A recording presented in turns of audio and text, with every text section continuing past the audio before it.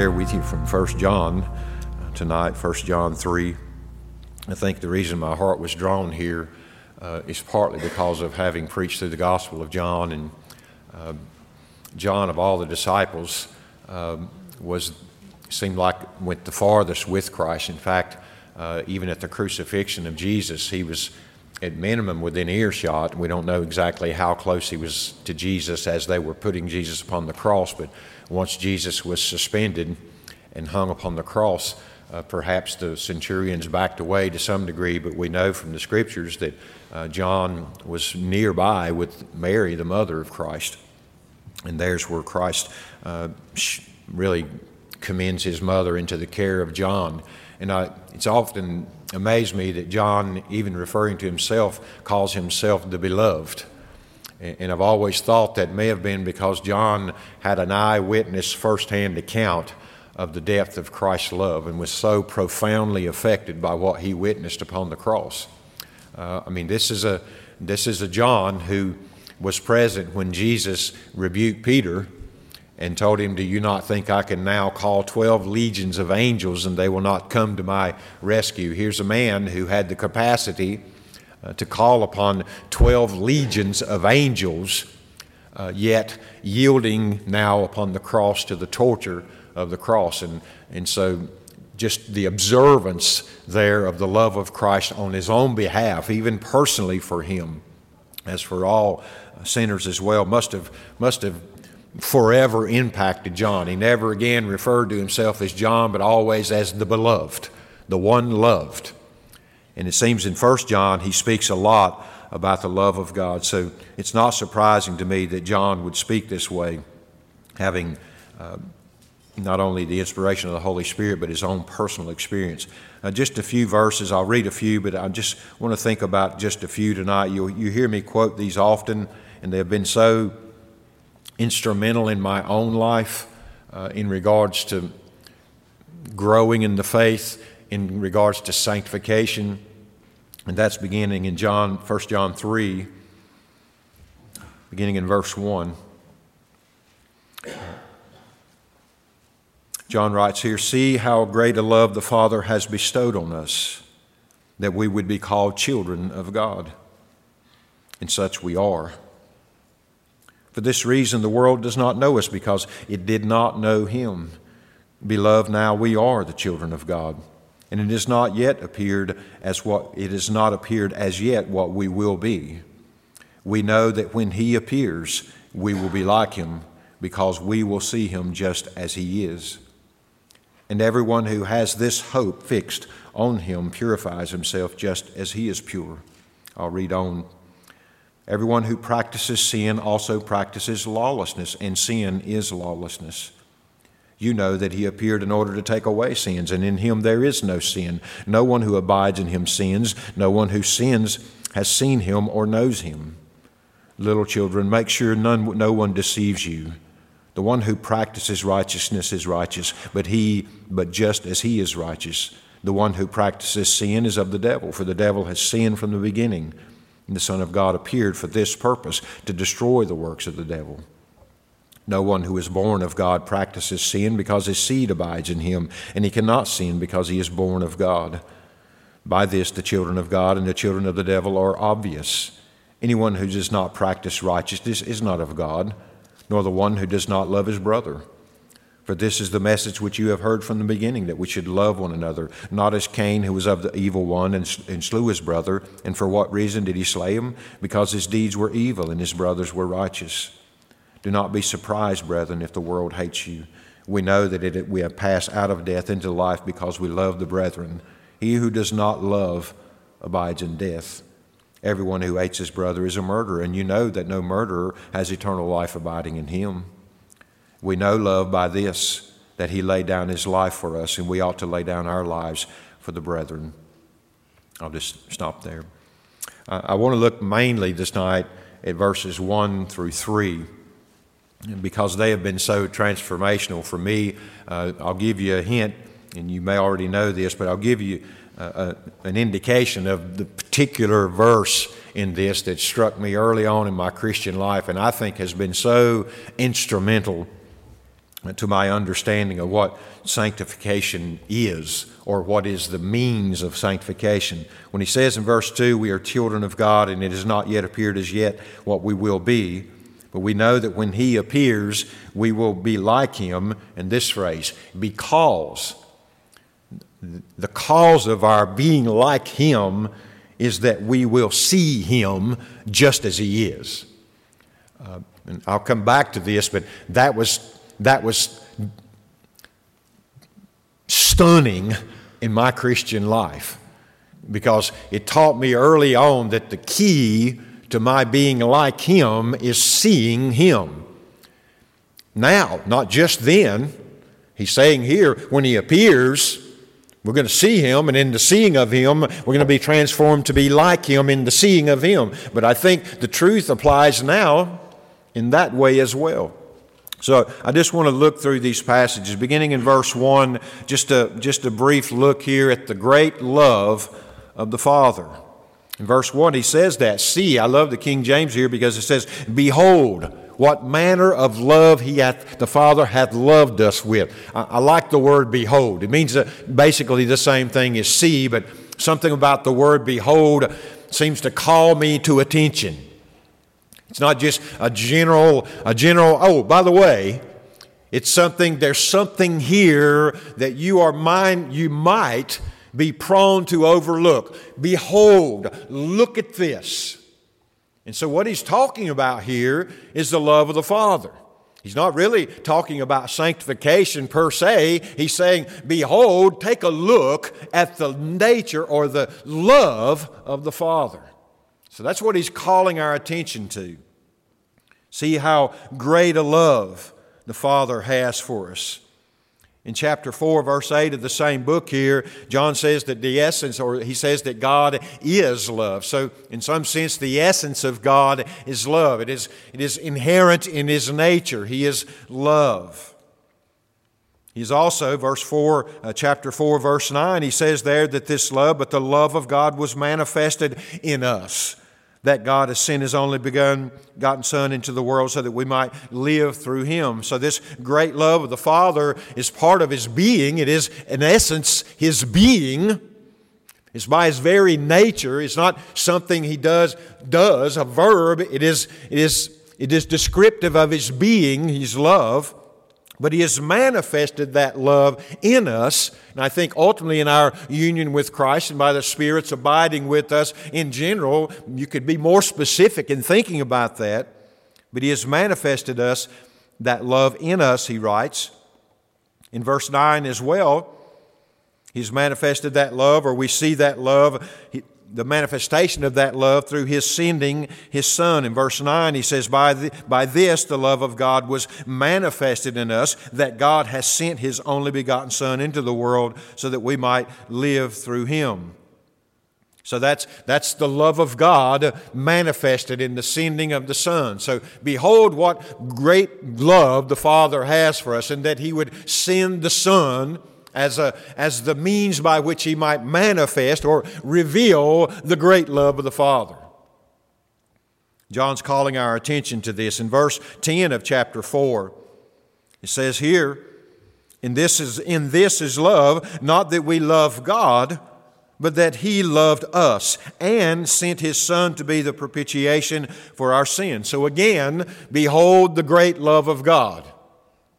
That God incarnate, the Son, would come into this world so that we might have life and therefore manifest this love in us. And that in this Son, he might be the propitiation. He might be the sponge, as it were, that would draw in the condemnation and the punishment for our sins. Behold the great love of the Father that would do that. That's what John is calling our attention to.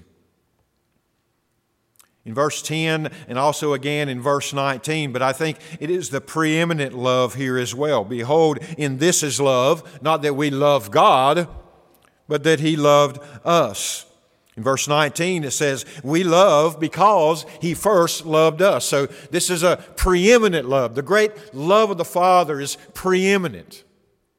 In Romans chapter 5, if you don't have to turn there, but you remember Romans 5, Verse 8, God demonstrates His own love toward us in that while we were yet sinners, Christ died for us. Much more than having been justified by His blood, we shall be saved from the wrath of God through Him. Again, God demonstrates His love in that while we were yet sinners, Christ dies for us. So God's love is the preeminent love. In fact, our love to God, John says in chapter 4 in this epistle, is a reciprocal of His love for us. In fact, I would go so far as to say our proper loving of one another is itself rooted in His love extended to us. God's love is the preeminent love.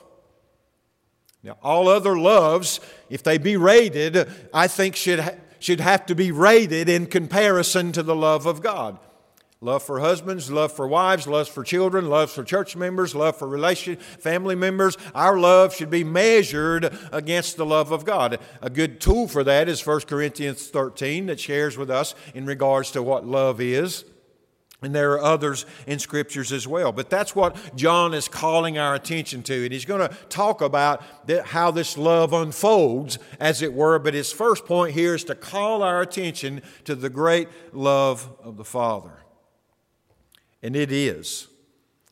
If you take some time and sit down and just contemplate the greatness of the love of God. Here's one of the greatest things about it. It is unconstrained. It is not constrained in any way by us, even in our sins.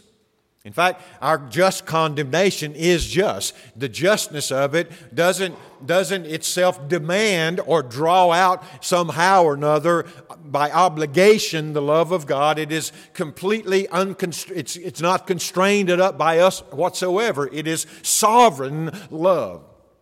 It is extended and expressed and revealed according to the purposes of God, not by any warrant that we have at all. In fact, our best days, I wrote in my notes at home, man in his highest glory, however high that may be, will never exceed the purpose for which he was created. He will always be a dependent creature.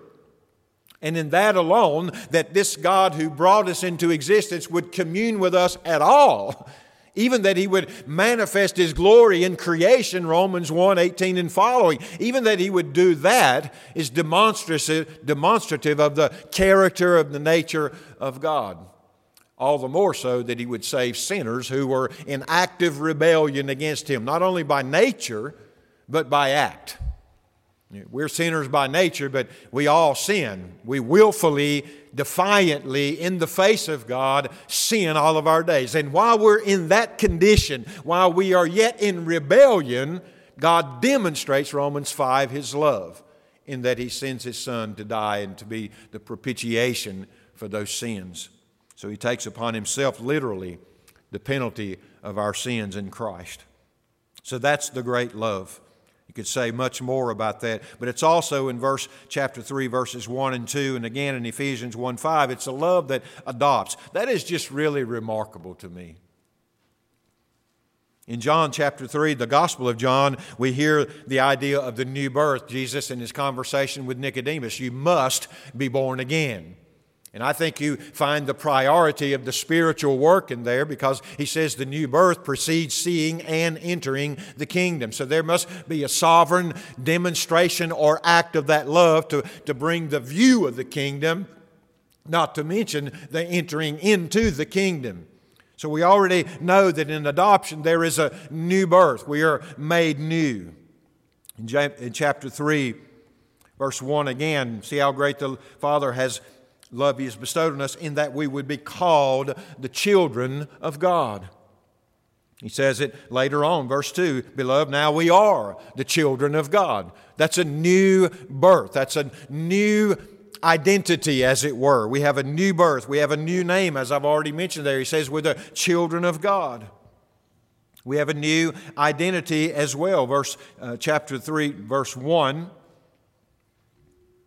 If you look at verse 1 in the latter phrase of that, for this reason the world does not know us.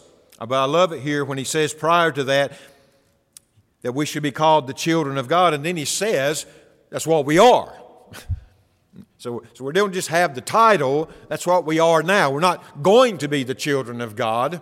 In this new birth, in this love of God displayed, we are presently children of God. It's not something we're going to be. It is something we are now.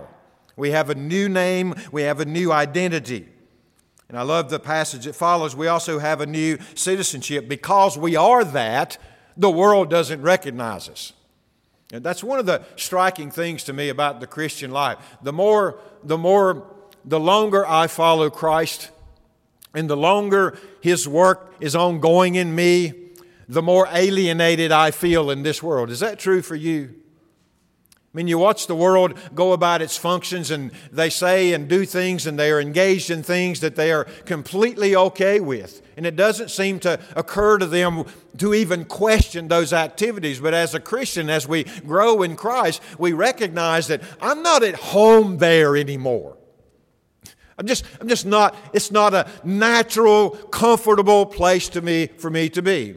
That's remarkable, because there was a time when I lived in the world and I was absolutely at home in the world. And I gathered myself around people that were as home in the world as I was. But now I look back on those and I think to myself, I would be so uncomfortable in those contexts and those situations now. I'm just not of this world. There's something happened. That's the great love of God that has brought about your adoption, and you are now children of God. And if the world doesn't recognize you, that's because they don't know Him.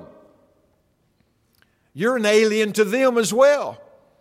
And to me, especially when faithfulness to God and secularism and humanistic thinking starts to really stretch far apart and there's no common ground at all, that not knowing God and not knowing where you're coming from is going to make you in this world the enemy of the agenda of this world. And that's where I think persecution begins. It's already started, and it has been ongoing in the world since the beginning. So we have a new identity, a new birth, a new name, a new identity, a new citizenship. And again, in 1 John 3:2, that is a present reality. He says, "Beloved, now we are the children of God." We are now the children of God. That's going to be important to what he says following here.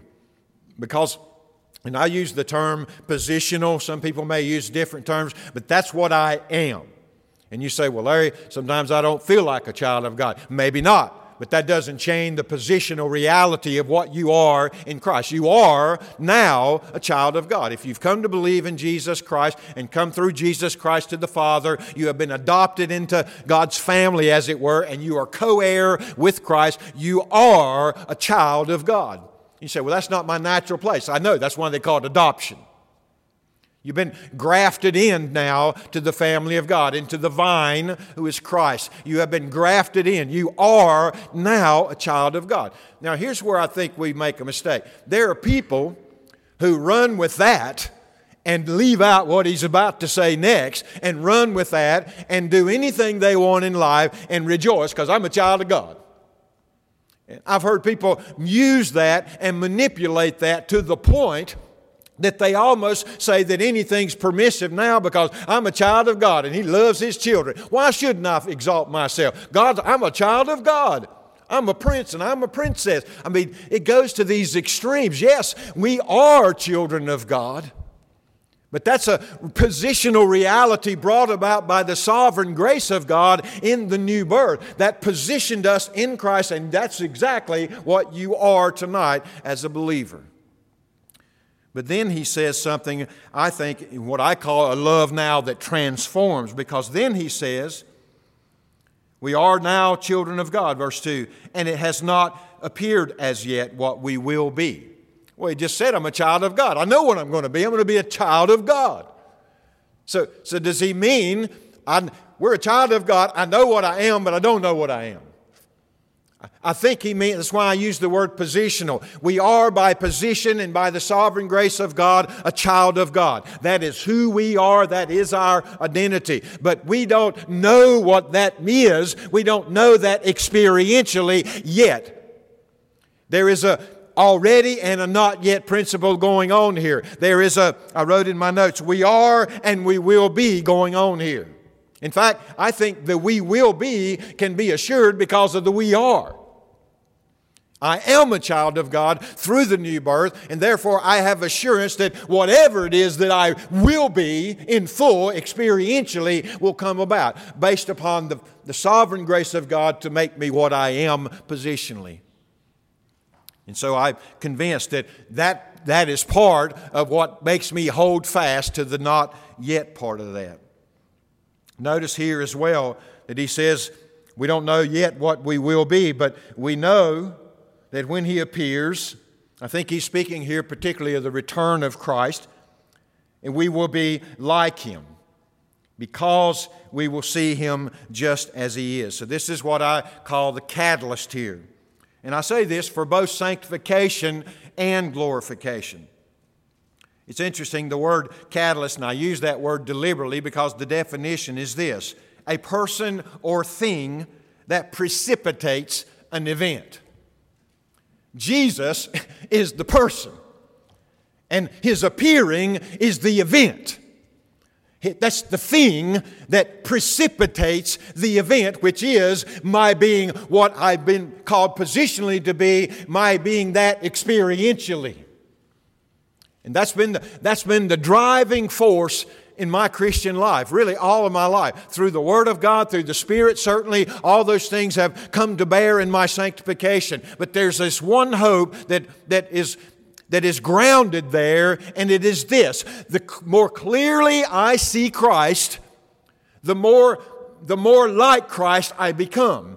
The reason you and I are not like Christ more than we are today is because our view of Him is obscured, sometimes by pride, sometimes by ignorance, sometimes by indifference, sometimes by a lot of different things, certainly by this old sinful nature that we are to be putting to death, sometimes by a multitude of things. But the reason you are not more like Christ than you are tonight is because you don't see Him any clearer than you do tonight. Now next week, that may change. You may open the Word and in prayer and God reveals Himself and you see the glory of Christ in a profound and a different way that you've never witnessed before. And having seen Him more clearly, that will have an impact in your life and it'll produce in you an obedience and a following Him. And over time, that makes you more and more like Christ.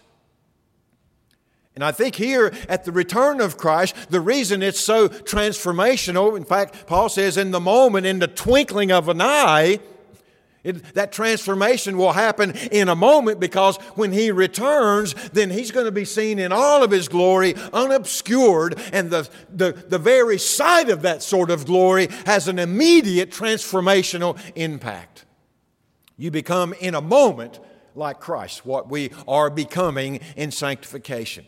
That cannot be disregarded or overlooked.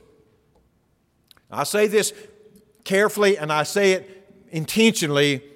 You are not becoming like Christ by keeping your devotions with discipline.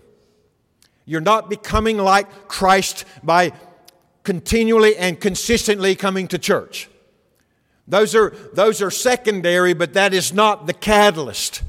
The catalyst is in your devotions and in your study and in your gathering with the people of God. Then you're beholding Christ through His Word and the glory of Christ illuminated by the Spirit of Christ, and you're seeing Christ. That's what changes you. That's why I've met people who probably know more his Bible history than I've ever known. And I'm convinced that they don't know Christ by the things they say. Their life isn't transformed by what they're learning.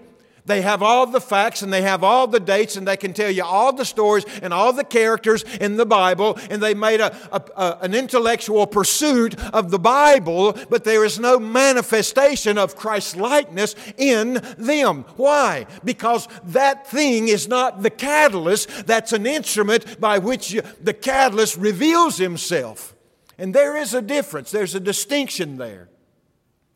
And I think for me, what it tells me is when I open my Bible and I'm reading the Word of God, then I ought to be anticipating that the Spirit of God will illuminate and reveal to me the glory of God in the truth of God, so that by seeing Him more clearly, these things might have an impact and begin to transform me into Christ-likeness. And I really believe that's the essence of what sanctification is. By God's grace, through His Word, through all the things that are mandated in Scripture that we do as Christians, through all of those instruments, Christ reveals Himself incrementally and in stages as we live this life. We see Him more and more clearly, and our lives begin to transform and become more Christ-like. And I think that's what we ought to be teaching others. Yes, teach them the Word, but let them know that the Word is inspired of God and it is instrumental. It is the Word of God. It will not come back to Him void. It is instrumental in showing that. Jesus challenged the religious leaders, you remember? He says to them, you search the Scriptures thinking that you might have eternal life, but they are they which speak of me. You looked into the Word and you thought that by your mastery of the Word, you would have eternal life, and you miss the glory of the one the Word was pointing to, which is what would have transformed your life. That's a different thing. And I think that's critical. That's critical. In fact, without that, you might become self-righteous. You might have such a mastery of the Scriptures that you think to yourself that your mastery itself is made you worthy now to be acceptable to God. And you've not seen the glory of Christ if you believe that. Because your mastery of the Scriptures is as nothing in compared to the one who gave the Scriptures and the glory of the one who gave those Scriptures. And I think the church, to be honest, needs to hear that in our day. Here's where I think this is really hits the road. Verse 3. I'm not going to be lengthy tonight because I don't think I need to be. But he says here, and everybody who has this hope. Fixed there is in italics. It's not in the original manuscript, so you could read it this way. Everyone who has this hope on Him purifies himself. I thought to myself before, the hope itself resting in the right place becomes purification. And there's a sense in which I could make the case here. But this is active. It is this hope that my attempts to see Christ in this life are not futility, and that it is the catalyst for my becoming like Christ, and that it will be fulfilled someday at my going to Christ or Christ's return, and the certainty that I will achieve and finally realize Christ's likeness. It is that hope that causes me to engage myself in actively pursuing holiness. You see that? If you agree with that, say amen. I need to hear that, because that's exactly what I think he's saying here. It is that hope. It is that very hope fixed upon Christ and the seeing of Christ and the transformation that comes about through the seeing of Christ. It is that hope that causes me to go out tomorrow and read the Word and want to live my life in obedience to that Word. Number one, because I know that it's not an exercise in futility. It is a struggle. There is the old man, and Christ through the Spirit and through the truth will be putting to death the old man today, tomorrow, and every day of my life until then. But I press on because my hope is fixed here. Seeing Christ is the catalyst for my becoming like Christ. And the more I can see Him tomorrow, the more I'll be like Him the day after. And the more I can see Him, and the more consistently I see Him, and the more fully I see Him through His Word, obviously, and through the Spirit, the more like Him I will become over time. I think sometimes if we narrow this thing down to a list of things I need to do to become like Jesus, and we forget about seeing Christ, we're going to soon be overwhelmed. You may last a lot longer than I do because you're more disciplined than I am, but I can tell you right now, if it boils down to me abiding by a list of things I ought to do to be more like Christ, I'm going to fail rather quickly. But if through the truth of the Word and through discipline and through making an effort, I am seeing Christ more clearly, then I see the goal. I remember I would run when we kickbox early with my dad, but he would make us run 5 miles in the morning and 5 miles in the evening. And I was in wonderful shape. I could probably run 10 miles. But you know what I hated about running 5 miles? I couldn't see the goal. Now, I could sprint. You tell me it's 100 yards, and I see where I got to go, and there's something about seeing that drives me towards it. But when you tell me it's 5 miles, I can't see the finish line. And it just seems like futility to me along the way, especially if you tell me there's no particular time limit on you getting there. And I'm going to tend to wander and loaf. Now, maybe that's peculiar to me. Maybe you don't have that issue. Maybe you could run a 26-mile marathon and have the goal in sight all the way. But this passage here indicates to me that seeing Christ is the goal. If I see Him clearly, I'm not likely to waver because He's real to me. He's experientially a part of my life. He's not a concept. He's not a doctrine to be believed. He is a person with whom I am relating to. And that's a change. That's a difference from just doing the things that Christians do. Everyone who has this hope fixed on Him purifies himself just as He is pure. There again, seeing His purity, seeing His holiness, seeing His glory motivates, as it were, and even empowers to some degree spiritually our pursuit of holiness. We see Him, He's pure, we want to be pure. Sin doesn't have a place in our lives. It becomes distasteful for us because we see Him and we see His purity to whatever degree we do, and we're ashamed and we're disgusted and despised by our own impurity, so we commit ourselves now to a holier life, and on that goes. And if you think you've achieved that to some degree, you're just not up to date on your view. In other words, you may have gained great ground, but you're yet to see Him in full. And so tomorrow you may see Him more clearly, and you'll realize that the holiness to which you have attained in your personal living falls far short of what you behold that day. And so you reorient yourself, as it were, to continue to pursue that holiness, because you're seeing that holiness in Christ Himself. You're beholding Christ, and as you're beholding Him, He is creating in you through His truth, through His power, through the Spirit. He is creating in you this yearning to be more like Him, because being like Him draws you into fellowship, and the closer fellowship you enjoy. I'll be honest with you, that's the worst part about conviction for sin for me, is because whatever level of intimacy you're enjoying with Christ, sin immediately has an effect on that. I don't feel as close as I felt yesterday.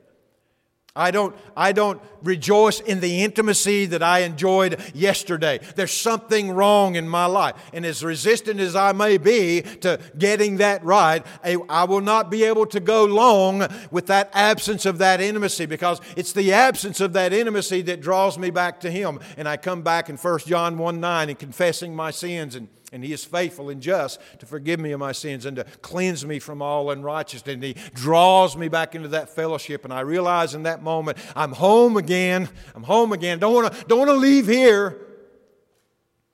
And we follow Him on that way all of our days. It always has amazed me in the Christian faith, among a gathering of believers like this, how we're all at different places along that pursuit. You know what I'm saying?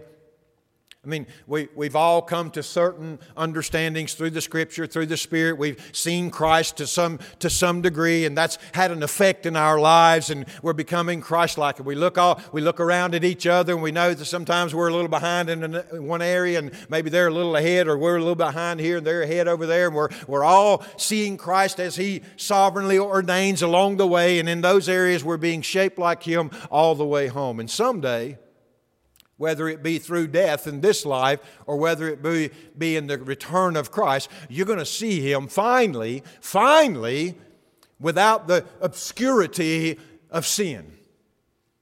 Your eyes will be, as it were, the veil will be rolled back. We're not seeing through a glass darkly then face to face. Then when we see Him, such will be the overwhelming glory of that Christ that it'll have the effect of producing in us immediately our transformation.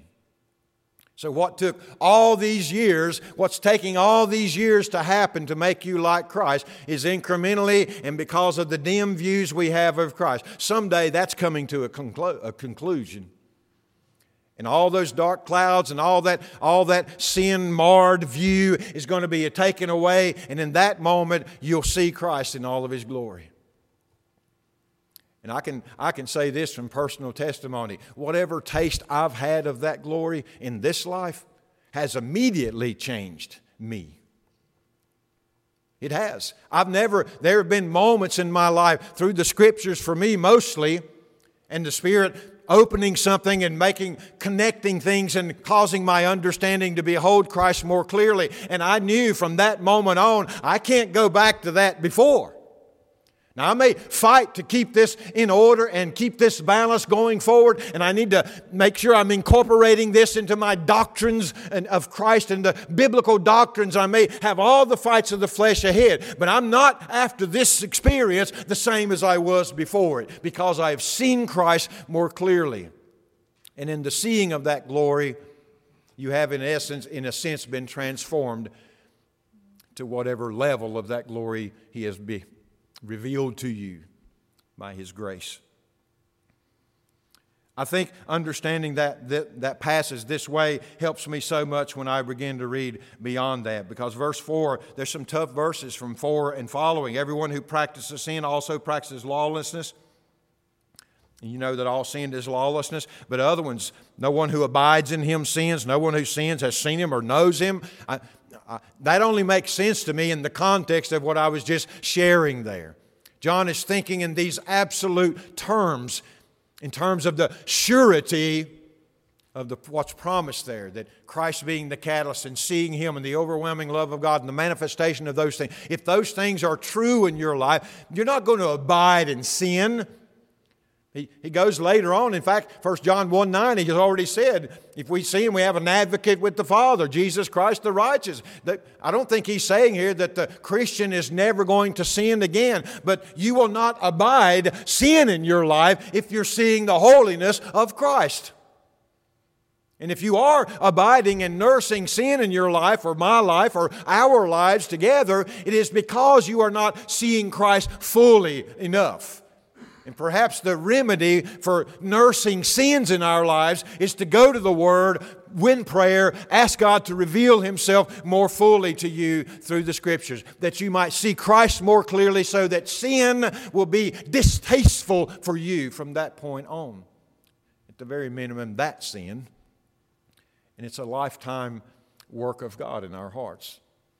As Paul says, work out your own salvation with fear and trembling, for it is He who is at work in you to both do and to will for His own good pleasure.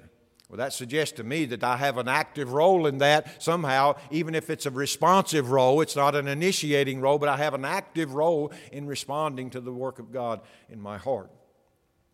And I believe that work is ultimately to show us to Christ, always or show Christ more fully to us. In Romans chapter 8, we read from Romans 8 a lot and have found much encouragement. But in verse 28, we all know this verse, and we found great encouragement. And we know that God causes all things to work together for good to those who love God, to those who are called according to His purpose. Verse 29, I'm thinking purpose. Okay, what's His purpose? For those whom He foreknew, He also predestined to become conformed to the image of His Son. That is His purpose. That's His purpose. Causes all things to work together for good to the fulfilling of His purposes. That is our good, that we be transformed to the image of Christ. And the catalyst for that good, according to 1 John 3, I believe, is the beholding of Christ, which you can't do apart from the grace of God. But with that grace and with that mercy of God, He reveals to us the glory of Christ, from one glory to another, as it were. So I hope that's helpful for you tonight, especially the end there. That this encourages the active pursuit of holiness. Not based upon works, because now you're not pursuing it because you think if you get there you'll be received by God. You're pursuing holiness because you've seen Christ and the holiness of Christ and the purity of Christ. And so as you see that, you're eliminating sin in your life as a result of having seen that glory, and you're resolved now that you're pursuing holiness or purity because He is pure. And you can do that with great confidence, knowing that your efforts are not futility, as I've already said, and that ultimately that job will be completed. God will complete that sanctification ultimately in glorification. So stand with me tonight. And that's what's been on my heart after the Gospel of John. Father, we do thank You for Your word. Lord, I thank You for that grace that has revealed Christ to us in the new birth and also throughout our Christian lives. And Lord, I pray that when we open our Bibles and when we listen to preaching or teaching and when we study at home, that we open these Bibles and we search the Word, not just to get our facts straight, Father, those are important, but not for that reason alone, but that through the truth we may behold Christ more fully. And in the beholding of Christ, we trust by Your word and by Your power that our lives will become to look more and more as the life of Christ. Paul tells us to be transformed by the renewing of our mind. And so, Father, through Your word and through Your Spirit, would You renew our minds? Lord, may we see Christ more clearly in our lives. Bless those who've come tonight. Lord, thank You for their devotion to Christ, which is a mercy as much as mine. And Father, we just pray that together we can continue to follow Christ, and that You would be gracious and that You would be merciful to reveal Him more fully to us, and that we might set aside the sin that so easily besets us and every weight that hinders us from pursuing You. We ask these things in Christ's name for His sake and glory. Amen.